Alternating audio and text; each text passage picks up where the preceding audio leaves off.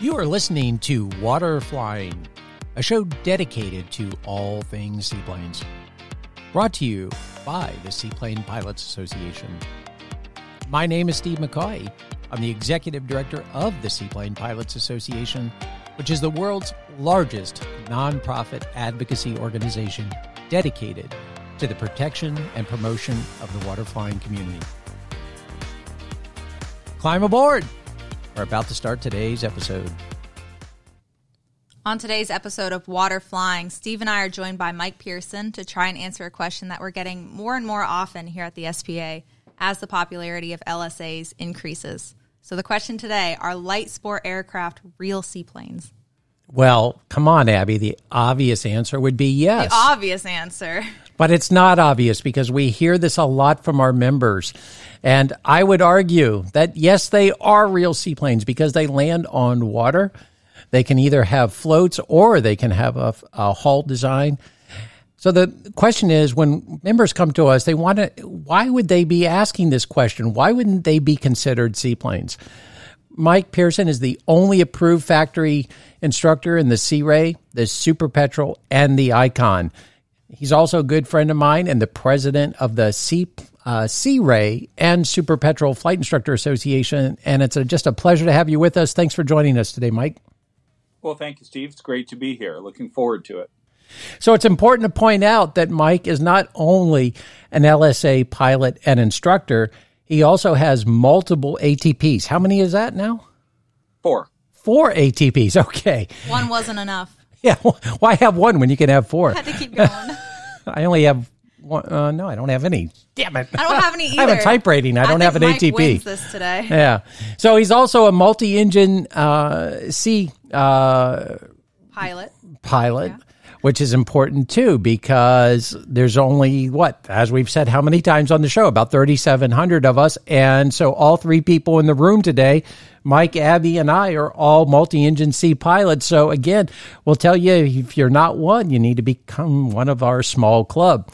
He also has approaching 5,000 hours at total time and 1,000 hours in LSAs.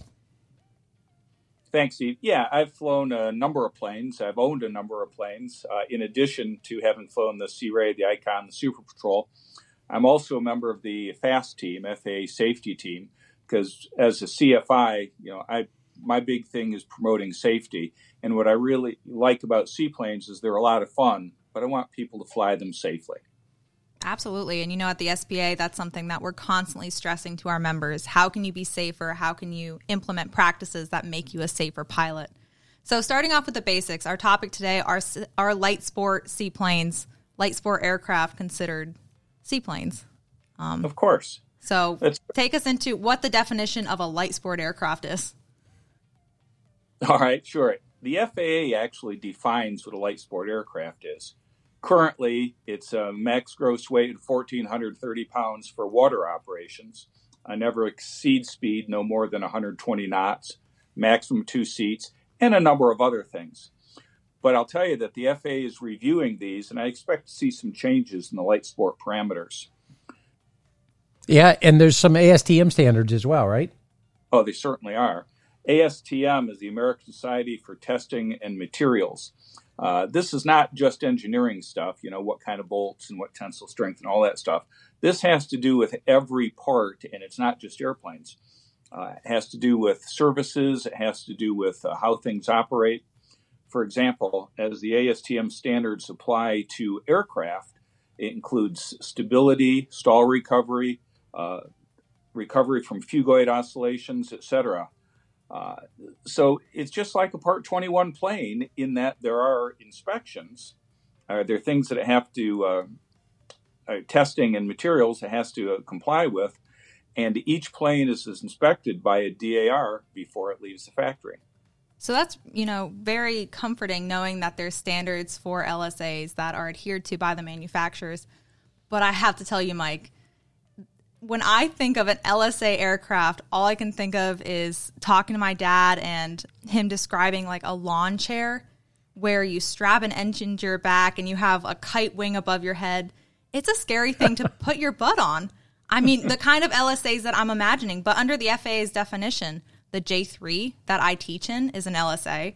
The Icon, the Sea Ray, they're all considered LSA aircraft, and they're some of the most popular seaplanes on the market right now. Well, I think, one of the things here to just jump in for a second was when I see the manufacturing of the LSAs that's going on today, and it'll be interesting to hear Mike's perspective on this, but, that perspective was probably held by a lot of us, but I think it's changed in the last 10 years. There's really been some huge changes in the level of the quality, the form, fit, and finish of the airplanes. So, Mike, what are your perceptions? What's going on? Well, what Abby said about how you view these things, I tell you, 7 years ago, I looked at it the same way. I was not interested in LSA because in my mind, you had people cobbling aircraft together in a garage and selling it somewhere to meet some need. But a friend of mine was invited. Well, he actually applied to go take a demo ride in a Sea Ray.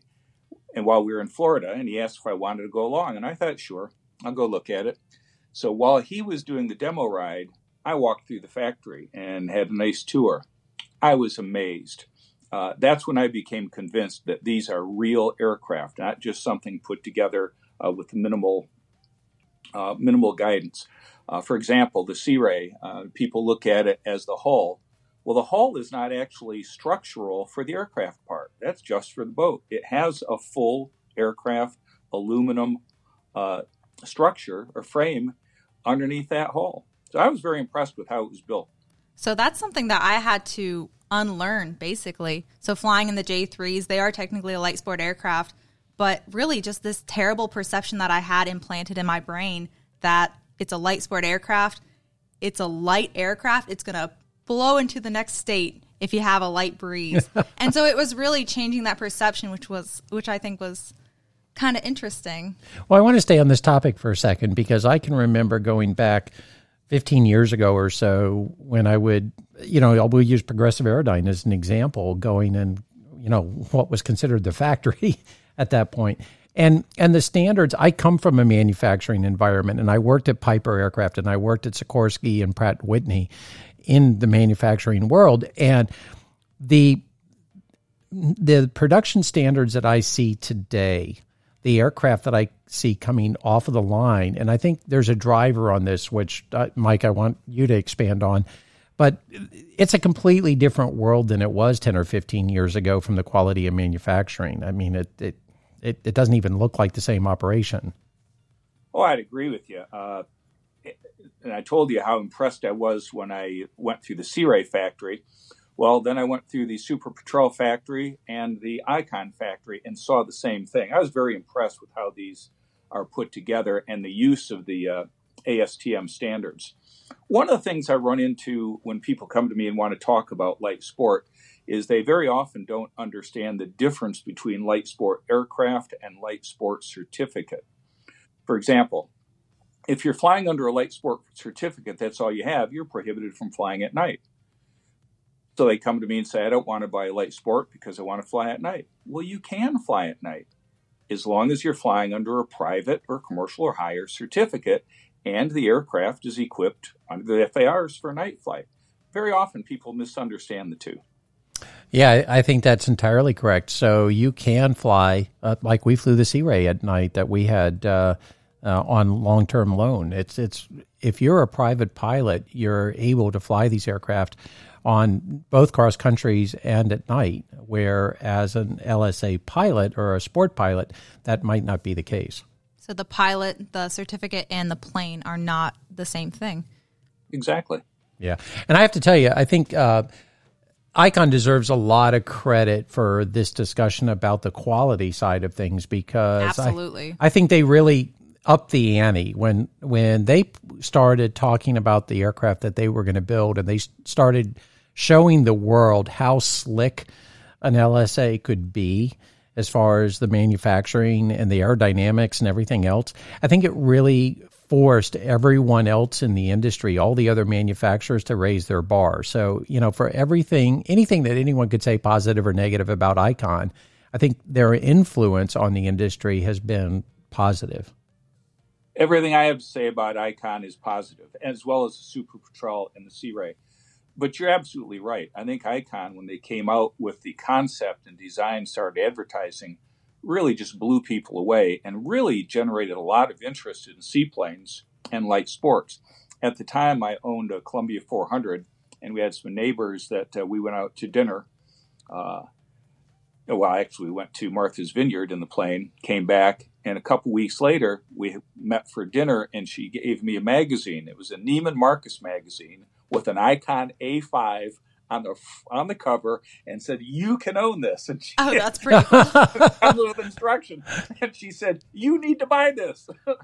So yeah, I give Icon a lot of credit for generating a lot of interest in seaplanes and LSAs, but also in upping the ante on quality. It's just a good-looking airplane, and so our listeners, stay tuned. We're going to be talking to Icon in the future, probably in the next couple weeks, I imagine, maybe next year. So stay tuned. Maybe next year. Maybe next year, it's which is it's in a December. couple weeks. Yeah. So stay tuned. We're going to be talking to Icon here really soon. So, Mike, the manufacturers like Icon, they're putting more aircraft into the market, which is wonderful. They're making these seaplanes accessible to people, and more people are flying, which is great. You know, currency, proficiency, people are up in the air. But you can't take these LSAs into the backwoods of Maine. You can't carry your family to a cabin. You can't pile in every person and go to Thanksgiving. So considering the range and the load limitations in an LSA, you can't deny that there's limitations. You're not flying in 30 knots of wind in a Sea Ray. Well, Abby, I'm not going to argue with you. I'll just tell you that every plane has its limitations, and LSAs are no different. It's true. You know, some of the greatest planes in the world are not suitable for taking your family on a trip. Your J3 Cub, a P-51 Mustang, even a Decathlon. And they're wonderful planes. Yeah, and I have to say, I mean, when the winds get up in the 20-knot range or even 18-knot range, you're not likely to find me out beating my Super Cub up, because if I don't have to land on water that's going to be that big, I'm going to be reluctant to go beat my airplane up. I love my little Super Cub, and I want to take really good care of her, and there's nothing more destructive or probably stressful on the airplane than going through big water. So I typically don't find myself landing in water bigger than you would land a LSA unless I have to. I like the agree with you. I agree with you, Steve. I mean, I wouldn't seek to land 185 and 30 knots of wind because of the waves. But as Abby said, she said you can't go cross country, you can't take your family. Well, you can easily go cross country in an LSA, but they were designed for low, slow, and fun. You know, I've flown light sport seaplanes across the country a few times, both mine and ferrying them. It's been a lot of fun and very memorable experiences. And Abby, I don't know why you wouldn't take an LSA into the backwoods of Maine. I certainly would do it. You can get in and out of some very small areas. They're a lot of fun. Well, I think that, you know, that's what people's misconception is, you know, the people that ask us, are LSAs real seaplanes? I think have this conception that we're going to fly a Cessna 185. We're going to go into the deep woods for a week at a time. We're going to take our Labrador Retriever, our kitchen sink, all the beer that we can carry and everything else. And we're going to go in, you know, for this, you know, basically you need an F-350 pickup truck to fly what they want to fly in. And I don't know that that's what the average mission is for people. Well, yeah, you know the capabilities of your plane, whether it's a J3, whether it's a 206 on floats, and where you're going to go and whether or not that's the right thing for it. I get a lot of people come to me and say, well, I'm looking at buying one of these. Which one should I get? And my first question is, would you rather drive a Ferrari or a Jeep Cherokee? And they look at me and then they say, well, it depends on what I'm using it for. And I say, exactly. Exactly. The aircraft. Yeah. That's a really good point. I like that metaphor. So let's take a look at this. So LSAs, I think, open up a world to potential seaplane pilots. And from that, I mean that if you're looking for an entry-level airplane, if you are flying on a budget, and I don't know about you, but I'm always flying on a budget on my best day. You know, when you look at these LSAs, even if you look at a fairly economical airplane like my Super Cub, the Sea Ray, we'll just say, or any Rotex-powered LSA is going to burn about a third, a half to a third of the fuel as the Super Cub, depending on my flight profile. And they also, if you look at like a Cessna 185, are going to have less maintenance. A prop overhaul on a Cessna 185 costs more than the prop on a Sea Ray or any of these LSAs. Not to keep picking on Sea Ray or to pointing them out. Super Petrol uses the same propeller. So, you're not as limited as you are in a normal category aircraft with the LSAs as far as the amount of expense that you're going to have. And I think that's a big deal. Plus, you can fly them on basic med. People that might not have a normal opportunity to fly are going to be able to do so in these LSAs. So if you're opening up this world and you're reducing these limitations so that literally more people can do this, and the argument that you can't do this, like you said, go on a cross country. We had Michael Smith do a pretty amazing flight. Tell us about his little adventure in an LSA. Sure. Michael Smith is an Australian. His original plan was to fly the original Qantas route from Sydney, Australia to London. And he bought a Sea Ray, but he had to modify it because he needed to carry extra fuel. So he got with the designer of the Sea Ray, Kerry Richter, in Tavares, Florida, and they worked out a design that would make it a lot stronger so that he could fly to London. Let me tell you that every design change they made to make it stronger is in all the LSAs today. All the factory builds are already in it. If you buy a kit, they're already in there. You told us that before. I think that is just so incredibly interesting that one guy, customer, that he was able to change the entire manufacturing process. I think that is absolutely amazing. I think it's a great story. Yeah. And he's a great guy. And he wanted to fly to London. And when he got there, he thought, well, my gosh, I got this far. I wonder if I can go around the world. And he did. That sounds like Forrest Gump, does it? Doesn't it? He just kept running. I don't know anyone except Michael and myself. I've had those kind of conversations with my wife, and maybe it's a pilot thing. But I don't know anyone that, he set off from Australia telling his wife, I'm going to fly to London. And he got to London and he calls his wife and he's like, honey, I've made it this far. I think I'll just go the rest of the way around the world, and it's going to take me a year to do it. Yep. Just amazing. Just an amazing story. You probably want to make long distance. And it's really funny because Mike's become a good friend, and we were tracking his flight when he was doing it. And oddly enough, I was sitting in Australia with the Australian Seaplane Pilots Association, communicating with Mike via Skype as he was in the Aleutian Islands, getting prepared to make a 22-hour nighttime nonstop flight over water from the Aleutian Islands to Japan. So again, if you want to question whether LSA is a seaplane, I don't know a lot of 185s or Super Cubs that have flown around the world. And I sure as heck don't know a lot of Super Cubs that have flown a 22-hour flight over water at night in IMC at 1,000 feet. And yet we've had LSAs do that. We certainly have. That's really pretty amazing. So speaking of international flying, like what Michael Smith did in his Sea Ray, how have LSAs been accepted in other countries? Oh, LSAs have been accepted in a lot of countries. For example, the Sea Ray, who's been out for 28 years now, it's not a new plane. The production, the SLSAs, factory built, it's only been out since 2014. But there are over 800 Sea Rays worldwide. A dozen in Europe. There are 29 in Australia. There are 5 in New Zealand. When I was in New Zealand last year, my wife and I were celebrating an anniversary. I went and spent some time, great way to celebrate an anniversary. I spent some time with my seaplane pilot friends that had Sea Rays out there.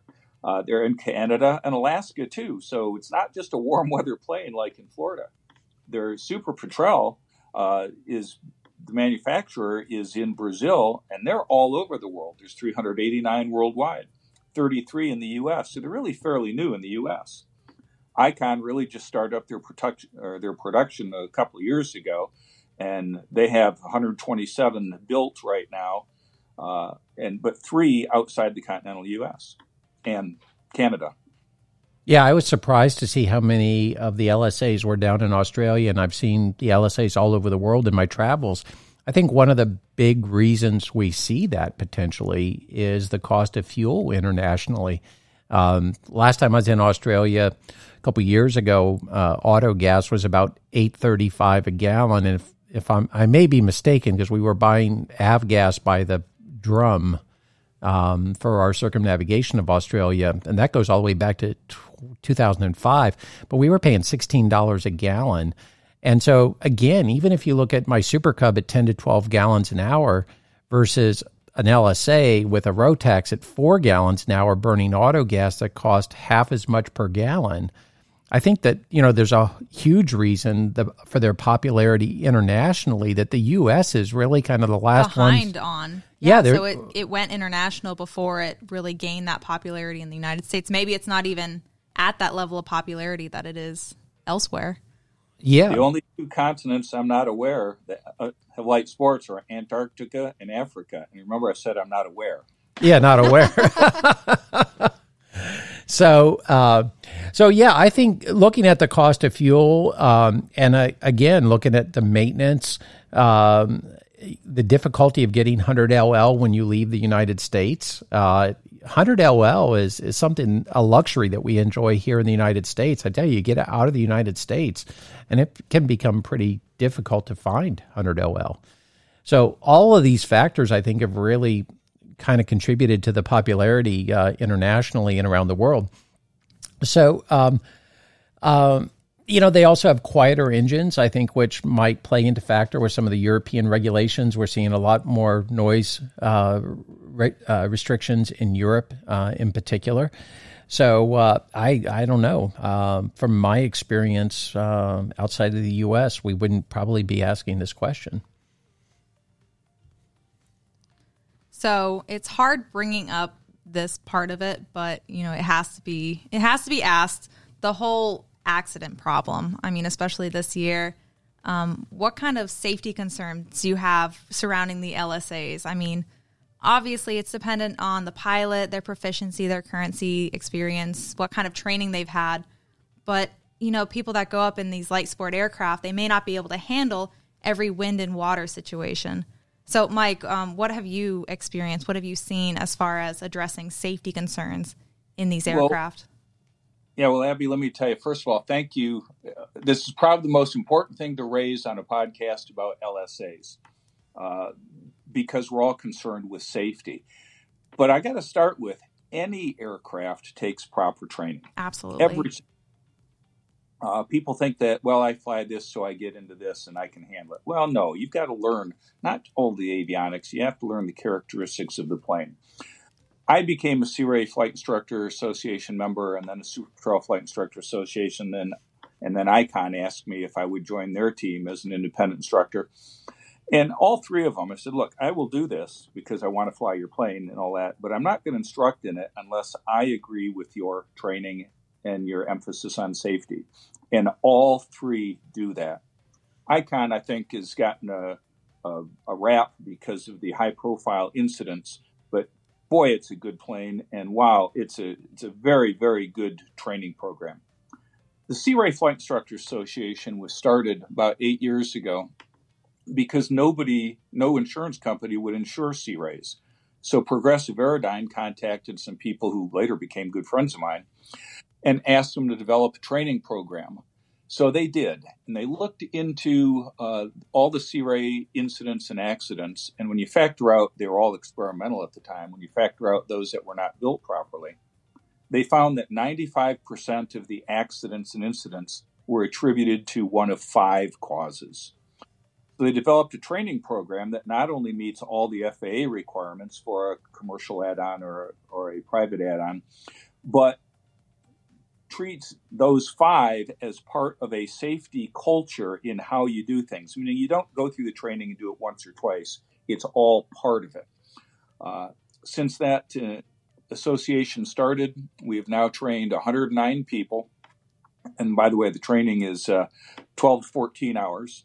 of flying and about 9 to 10 hours of ground, we've only had one incident. And that's because of the way the training is done. Super Patrol Flight Instructor Association, they are doing the same thing, but they're just too new and are really getting started. ICON is there as far as their training. They've got a great training program. Every aircraft takes proper training. I'll tell you, I've had people call me and say, look, I have, and this is a true, honest one, I have 40,000 hours. I'm going to buy me a Sea Ray. I want 2 hours of instruction. Said, you're not going to get it. You need more. Well, I said no. He said, what do you mean no? I said, I'm not going to give you 2 hours of instruction. If all you want to do is a demo ride for 2 hours and let's handle the controls, I'll do that. But if you're looking for instruction or you're looking for some insurance certificate for insurance, and by the way, Super Patrol and Sea Ray flight instructors, when they finish the program, they get a certificate showing they've completed factory-approved training. But I won't do a quick course. No, I can tell you, I just got to jump in there for a second because I've had the great honor, I guess, or experience of going through the Sea Ray factory training program as well as the ICON factory training program. And I have to tell you, I always pride myself. I'm a very proud tailwheel pilot. I've owned my first airplane, which I still own, that I've owned for 23 years, is a Cessna 120 tail dragger. And I really pride myself on my tailwheel abilities. And I have rarely been humbled as much as my first tailwheel landings in a Sea Ray. And it really made me gain a lot of respect for Sea Ray pilots because without that differential braking and also with a propeller that becomes a wall in front of your tail surfaces, if you pull the power back on landing in a Sea Ray, you're kind of... You have to learn to land it with technique, which is a little bit of power to keep that airflow over the tail. And so I have to tell you, you're not going to just do a wham-bam transition into one of these LSAs. You do need proper training in them. Oh, I absolutely agree. And it's not a difficult tail wheel to fly. It's just a little different. You have to understand the plane, especially with that pusher prop is a huge difference from that 120 you fly. It's not a 2-hour training program. Yeah, and I have to say, this is another big difference that maybe outsiders, and when I say outsiders, seaplane pilots that haven't had the LSA experience, that quite honestly, Mark Twombly, the editor of Water Flying, and myself were missing when we started the journey with the Sea Ray, is that the manufacturers, I remember the old days dealing with Kerry Richter when I was selling the ads for Water Flying magazine. And I think at that point, I hate to point out any one manufacturer, but I think it was more like, okay, thanks for buying the airplane. Here's your keys. Away you go. Yeah. And that could not be further from the truth today with these manufacturers. They really have stepped up to the responsibility of training the pilots buying these aircraft. And I think that's because, as you know, we were having some issues getting them insured and other things. And my experience going through the Progressive Aerodyne training, going through the ICON factory training, and I look forward to going through, matter of fact, I think you're going to be my instructor in the Super Petrel. I'd be glad to do it. I can't wait to do that. So they've really stepped up, and you've been so proactive with it as well. You've become a member of our manufacturers' Seaplane Safety Initiative group that we have. And again, all the manufacturers, I approached them and they all jumped on board to become a part of that safety initiative group. So I really give them a lot of credit. And it's like what you were saying, Steve. You know, you'd rather see someone flying more in an LSA seaplane than flying an expensive, burning fuel like nobody's business, normal category aircraft once a month and losing that proficiency. You see these light sport guys and they are out all the time. So I think the big analogy, it's cheap and it's fun. Yeah. My analogy there is, I had to laugh. We have a board member that has a 185, and hopefully I don't let that cat out of the bag here. But, his wife is like, well, how much does it really cost to fly the airplane? And I was like, I don't think she really understands. To honestly put a price on an hour in a Cessna 185, you're probably at $400 to $450 an hour by the time it's all said and done. And even with my Super Cub, I see the road taxes going out for 4 gallons an hour and you're burning auto gas. boy, I'd rather see someone go out, and I use the Miata analogy all the time. You know, you go out, you have you slide the canopy open, you're going to fly it with the canopy open. You're not going to take a lot with you. You're not going to burn a lot of fuel, but boy, are you going to have a lot of fun. And I think from a pilot proficiency and a pure enjoyment, how much enjoyment you receive out of the airplane, there's a huge argument to being able to go out for $25 an hour and just, have fun. Yeah, no doubt.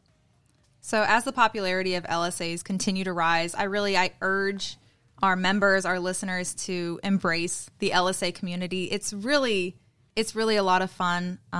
What the manufacturers are doing to improve safety, what instructors like Mike here are doing to improve the safety of these LSA pilots is pretty amazing.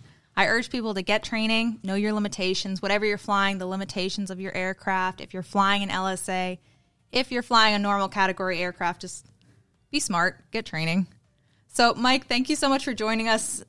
It was really my pleasure. Thank you so much for being here. No, Abby and Steve, no, it's been my pleasure, no doubt. I think you could tell from this that I just love this kind of stuff. I love the seaplanes. They're a lot of fun. I do a lot of instruction in mine, but when I have free time, I fly it for the pure joy. It is a real airplane. Okay, so last we have to solve what we started with. Are LSA seaplanes real seaplanes, Abby? Yes.